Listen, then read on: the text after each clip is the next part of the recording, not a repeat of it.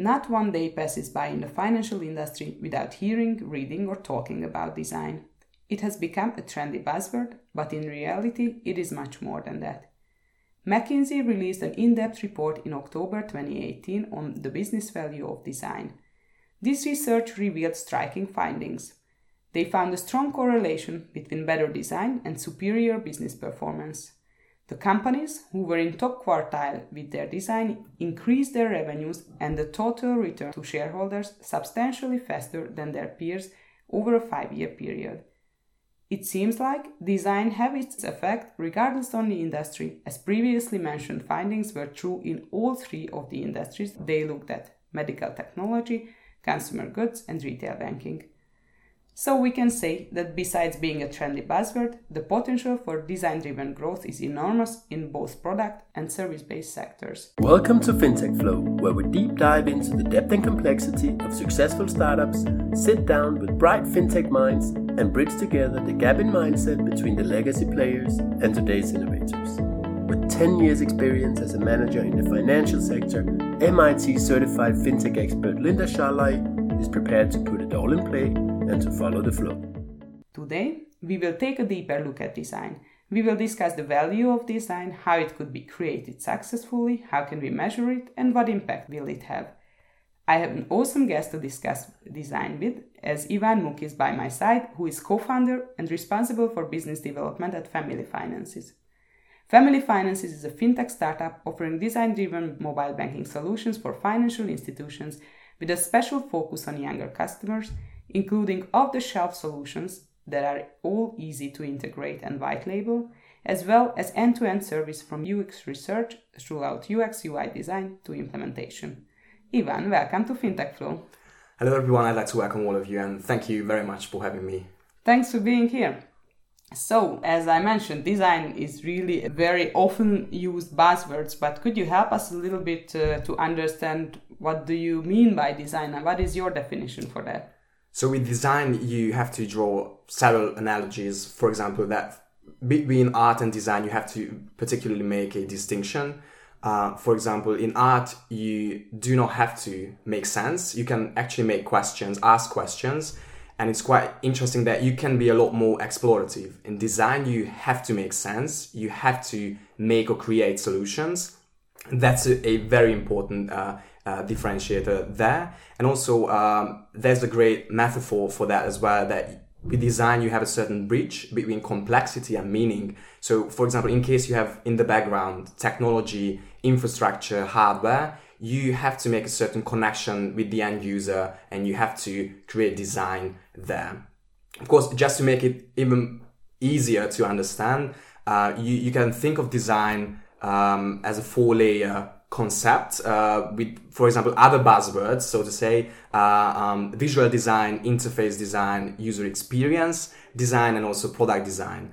And firstly, just starting with visual design, you have to kind of create something that looks somehow. And then with interface design, you have to put together the bits and pieces, the different parts, where these parts should be actually placed. And also with user experience design, you have to ask the question, are people going to be able to use your solution? And last but not least, with product design, you have to actually ask the question, does that make sense? Are you creating the right thing? So there are lots of different sorts of layers with design. I just wanted to kind of summarize it just to make sure that everyone understands that design is really a universal concept, and you have to also make that distinction as well. Yeah, thanks for that. And it is universal, and I think it's maybe hard to digest for the first time. To help on it a little bit, could you mention some great examples for design and some not so good ones? Yeah, sure. So I would say with good examples, of course, you do not have to firstly think of like nice sketches on the wall and with superficial design strategies, but really with core design, craftsmanship, visual understanding, etc. So for example, really design-driven products in the digital space, for example, Slack, Dropbox, Pinterest, where actually design is or could be mentioned as something beautiful, but it's not actually the whole purpose with design to create something that's beautiful. Of course, it gives you a certain feeling, so that's actually a nice thing. But in case design is invisible or obvious or intuitive, which is another buzzword, but you can use it without actually thinking through the whole process. Apple products without manuals or other things. Also, you could mention from the UX perspective, like best practices, that UK government's portal, or for example, a really strong brand personas like the brand persona of Nike, with really strong, confident people without actually smiling on the billboards. Bad examples, you do not have to think quite hard, because, for example, in case you can't buy your train ticket, for example, and you have a bachelor degree, and you think of yourself, am I stupid? No, you are not. So actually, it should be really obvious. It should be an obvious task, or it should be very easy to conduct such things, and to be able to actually buy a train ticket. So these could be the bad examples. Of course, in case you use a certain mobile application, and then you have a success screen, and there you have lots of buttons there with red colors, you of course won't be confident and also pushing that particular button. So there are really obvious examples where you don't feel confident, where you can't really navigate between certain parts of the process. So there are lots of bad and good examples, I would say, and that's not really easy to actually say something's good, something's nice, but actually, in case you use certain things, certain products, services, it actually occurs to you quite quickly whether something is great or not. So you mentioned that looking good is not the purpose of design. What is it then? Of course, you can have a certain experience focus, but you of course have to have a certain business focus. So you have to translate good design into good business value and also financial KPIs, etc. Having great onboarding, you can acquire more people. Having a great usability with your application, service, product, etc., you can actually increase the transaction volume of usage as well. Of course, good design means also business value for the companies. But of course, you have to firstly make also the distinction between experience focus, having great toolkit, conducting methodologies, also rooting in service design as well. But on the other hand, you of course have to cope with several limitations and restrictions from, for example, from the banking environment, infrastructure, regulation, etc. Just to mention few from the fintech world. Of course, it really depends on the industry. So of course, it's not. There are some, of course, industry agnostic aspects of design, but of course, you have to cope with these aspects too. Okay, so actually, your task is not very easy. You're a fintech company working in the financial world, and what you are trying to do is make banking sexy again. Yeah, definitely. So we actually try to create, or we create design-driven mobile banking solutions, of course, with a special focus on younger customers. But what we've actually recognized, that of course, it's urgent to have and provide great design for actually younger generations.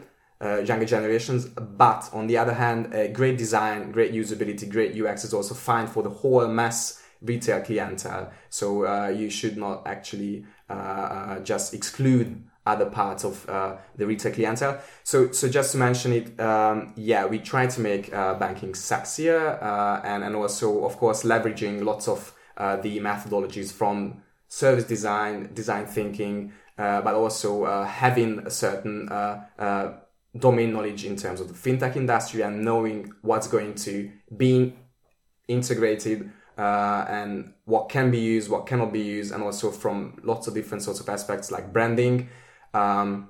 Just to mention a quite fresh item of news, JP Morgan shut down its Fin application, which was a standalone millennial-focused application, and then they right now try to brand it as part of the JP Morgan Chase family. And that's quite interesting to see that also really big banks are not able to actually brand a standalone application, which actually we at Family Finances really believe in, that for example, younger generations need specific solutions, not really the huge spaceship mobile banking applications with 40 plus functions, because they do not use actually the majority of these functions.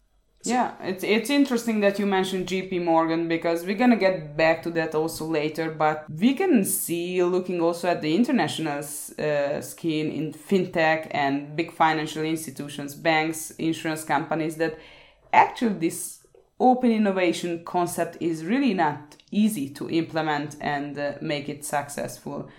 Before we get into that, what I would like to ask, because I understand the value of design for customers, but of course, design should be a business decision as well. And you also mentioned that there are KPIs, how it can be measured. So what is the impact design can have on the business side?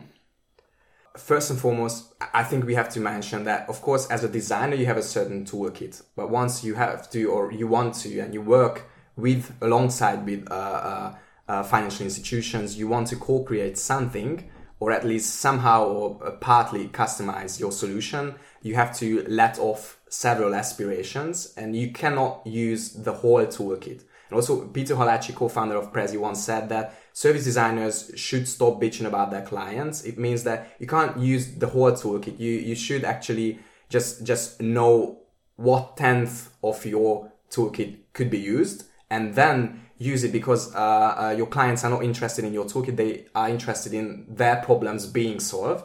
It's an important difference. Yeah, it's important.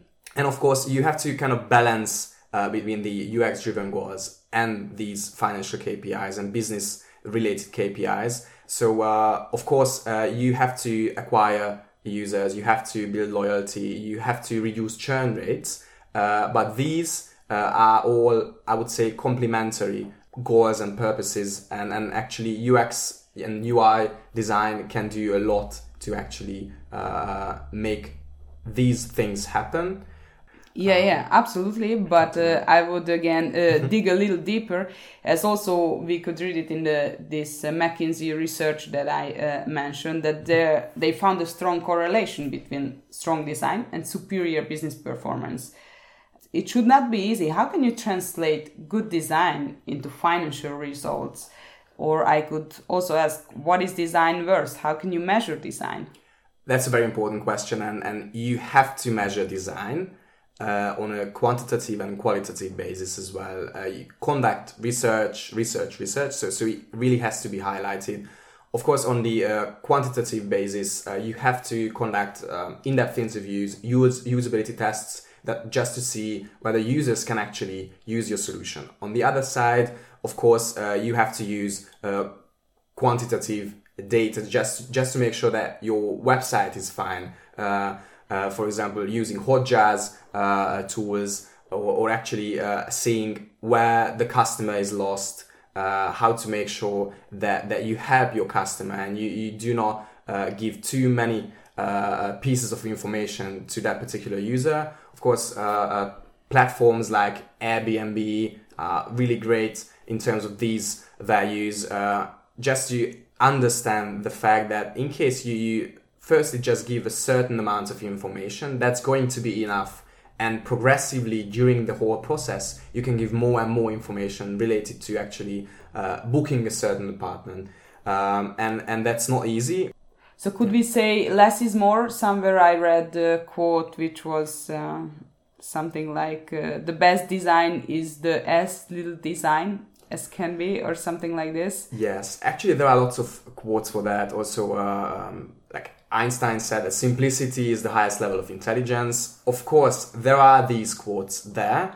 In case something is obvious, something is invisible, something is very easy to use, it's once again a great thing. In case something gives you a great feeling, even better. Whether due to the fact that it's beautiful or it's really easy to use. So it's actually saving you time, saving you seconds, just to load an application, just to actually log into a certain portal, just to find your files, just to be able to send a message. In case it saves you time in 2019, that's a very important value. And then from that perspective, it's quite important.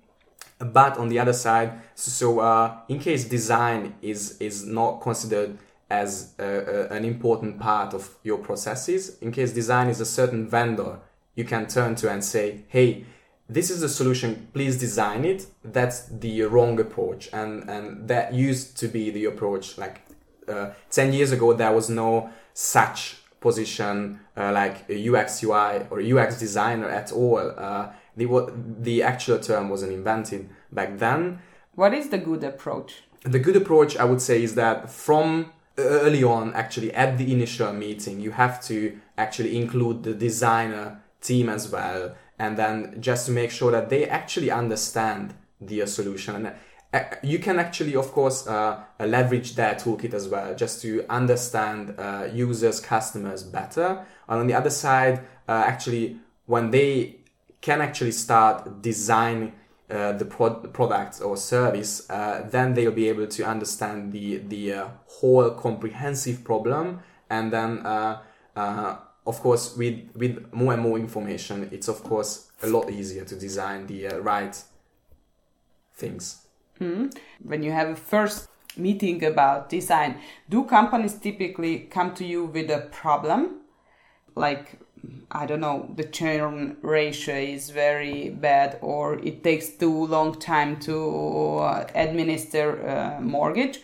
Or do they come to you with the future goal, like we want to acquire more customers, or we want to increase some KPIs?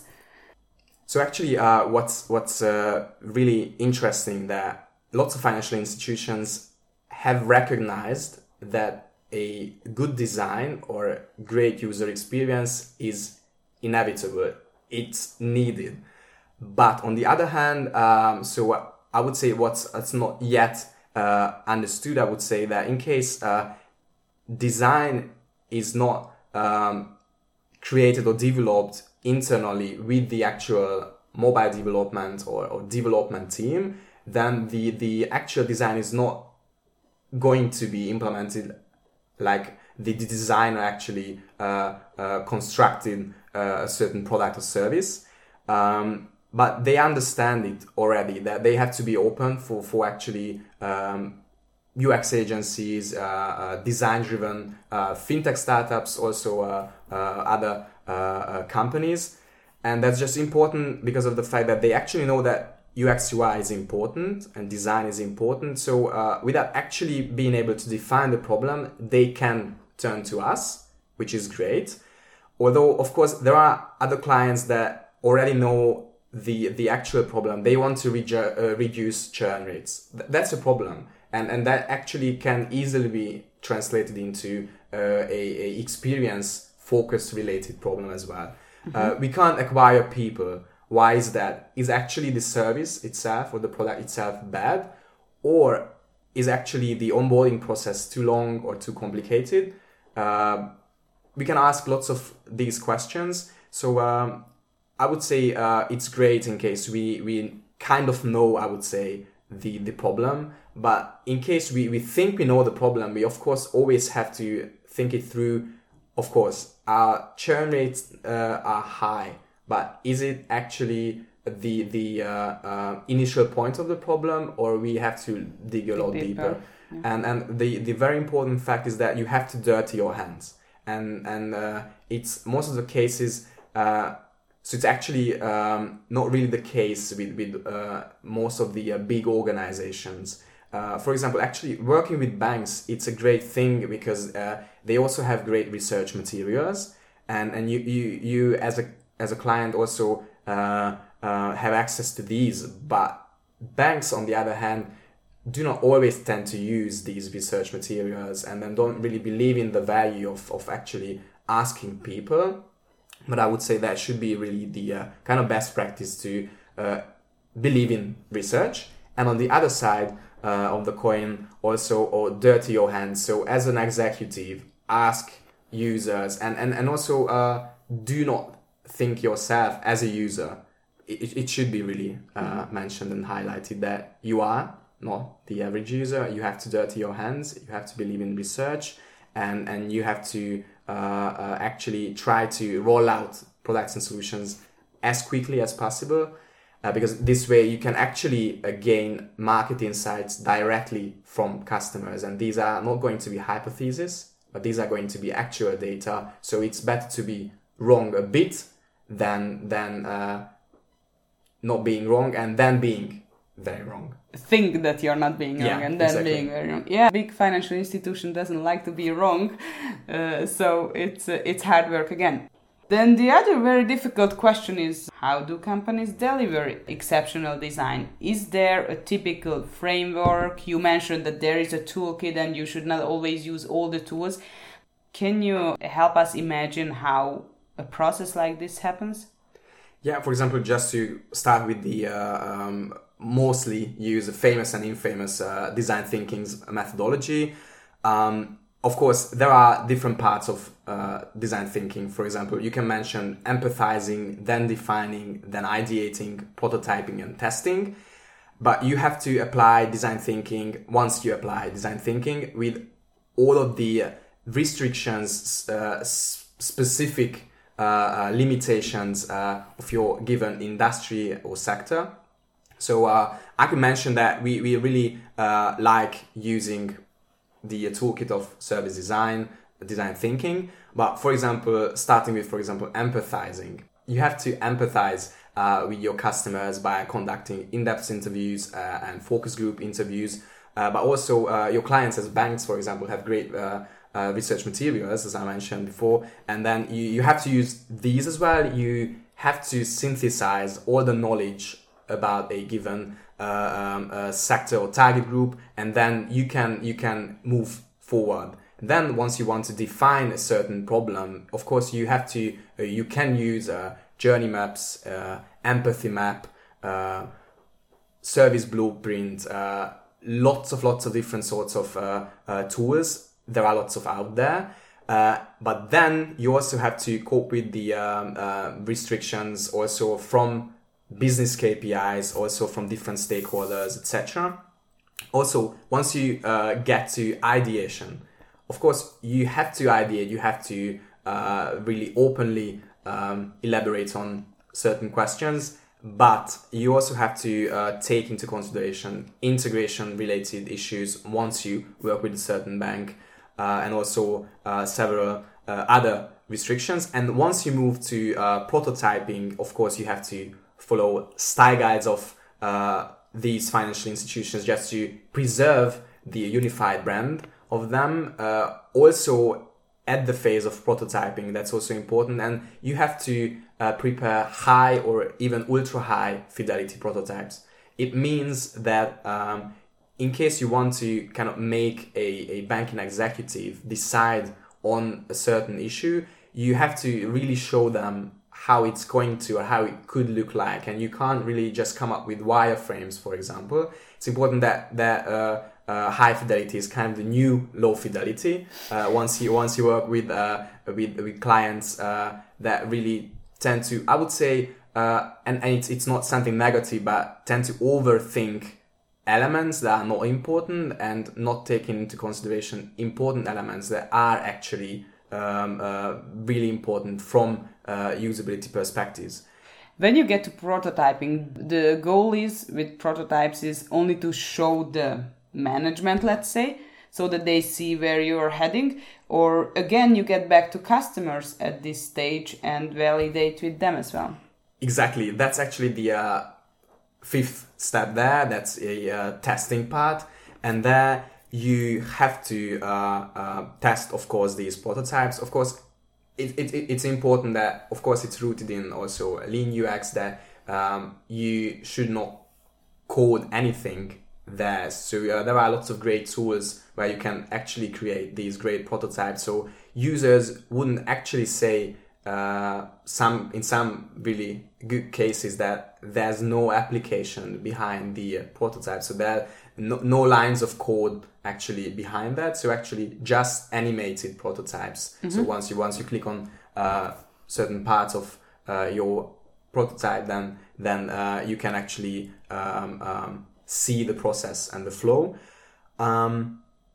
Actually, what you have to do there when working for banks, still conversion, onboarding are very important, and banks really like putting an emphasis on these factors. It's fine and it's important, but then you have to, as a UX UI designer, insist on promoting also user experience, usability aspects, etc. I just wanted to add that I'm actually not a UX UI designer. I'm a design enthusiast. In that sense, my twin brother, Ferenc Muk. Is he your twin?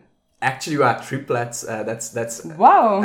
Yeah, and this is not actually the fact why we are Family Finances, but so Ferenc is our UX UI designer, and then he knows a lot more about design.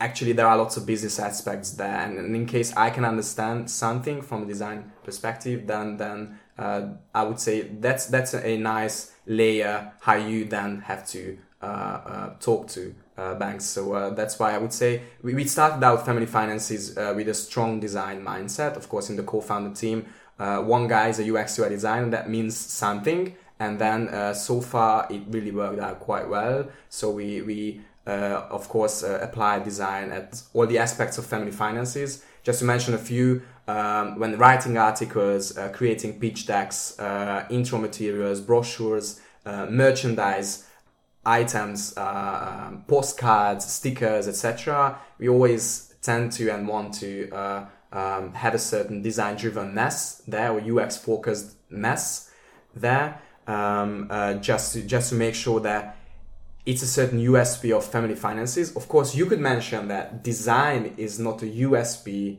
alone, but still we'd like to emphasize that we really focus on design a lot. And of course, the fact that we have a certain special focus on younger customers, since we've been working on the field of kind of youth banking. It's a made up word, so it's rather the banking of younger customers, which is, I would say, not rocket science, but on the other hand, you have to really pay attention and you have to conduct research. And once you have the certain privilege, what we had the chance to conduct research on this field 2 years long so far, that's actually an added value, I would say. How do banks or insurance companies, big financial institutions, approach design? How much design driven are they? Because if I look at your webpage and the big financial institutions webpage, well, I can see the difference. And also you talked about youth banking. I mean, maybe the generation who most appreciate design is not very important clientele at the moment for big financial institutions. So what is the big financial institutions' approach towards these issues? What's happening, that there are some best practices, that there's a certain UX team inside the bank that right now rather helps translating what bigger consultancies, management consulting firms actually give as an advice to these financial institutions. So they rather translate these, but in case these UX or UX UI designers or product designers, visual designers, interface designers can be applied actually internally in a certain bank, or very closely with a certain vendor. That can be a startup, that can be a agency, then it's a nice approach. So I would say that there are some best practices arising. More and more banks are open for UX UI there. What's important that you should not think of designers as vendors. And just getting back to a previous answer, most of the banks right now rather think of design as a certain part of the whole process. We already thought through the whole problem. We know what the solution should look like or should be created. And then we tell the designer, hey, it should look nice, it should be easy to use, it should be simplified. But then, so in case the designer is not there from the beginning of designing these processes, services, and products, that can be a pitfall, that can be a problem. And also, of course, there are real restrictions that, for example, a mobile banking application cannot be released every month. There are certain release management issues with bigger banks. There are pros and cons for that. Being more agile, not just because of the fancy agile methodology, but really being able to react to the arising needs of the market more quickly. That's an important aspect. And there are certain challenges when co-creating with the financial institution. What I wouldn't say like financial institution, like big corporations rather. Yeah. Of course, you can't use, for example, your toolkit, and it's not just a toolkit, your frameworks, but your, for example, communication tools, your task management tools, all of the great and design-driven tools that you use because of banking security, cloud-based softwares. How should I send my design files via a certain cloud-based platform, or shall I send it in an email? Okay, then I'm going to exceed the limits of the size. So we are getting back to real mail post. Yeah, exactly. So and there you have to have a certain humble approach that you are, of course, serving the client at the end of the day. So of course, you have to understand that they are dealing with several of these problems. Of course, you have to help them overcome these issues. Yeah. It should not be easy, and I'm pretty sure that it's long and it will be an ongoing process for the next decade. But I think that it's great that more and more big companies, being financial or in other industries, they realize the importance of design, which is, I think, great. Firstly, because it's great for their customers, and that's the whole point. That should be the whole point. So I think that's great. It's great that there are more and more methodologies and more people who can help to them with that. So I think it's going to a good direction. Do you agree? Yeah, I would really agree. And what's really important that, of course, we have lots of these buzzwords. Disrupt or disruption used to be a big buzzword, but you actually have lots of people change their mindset. Design is also right now a great buzzword.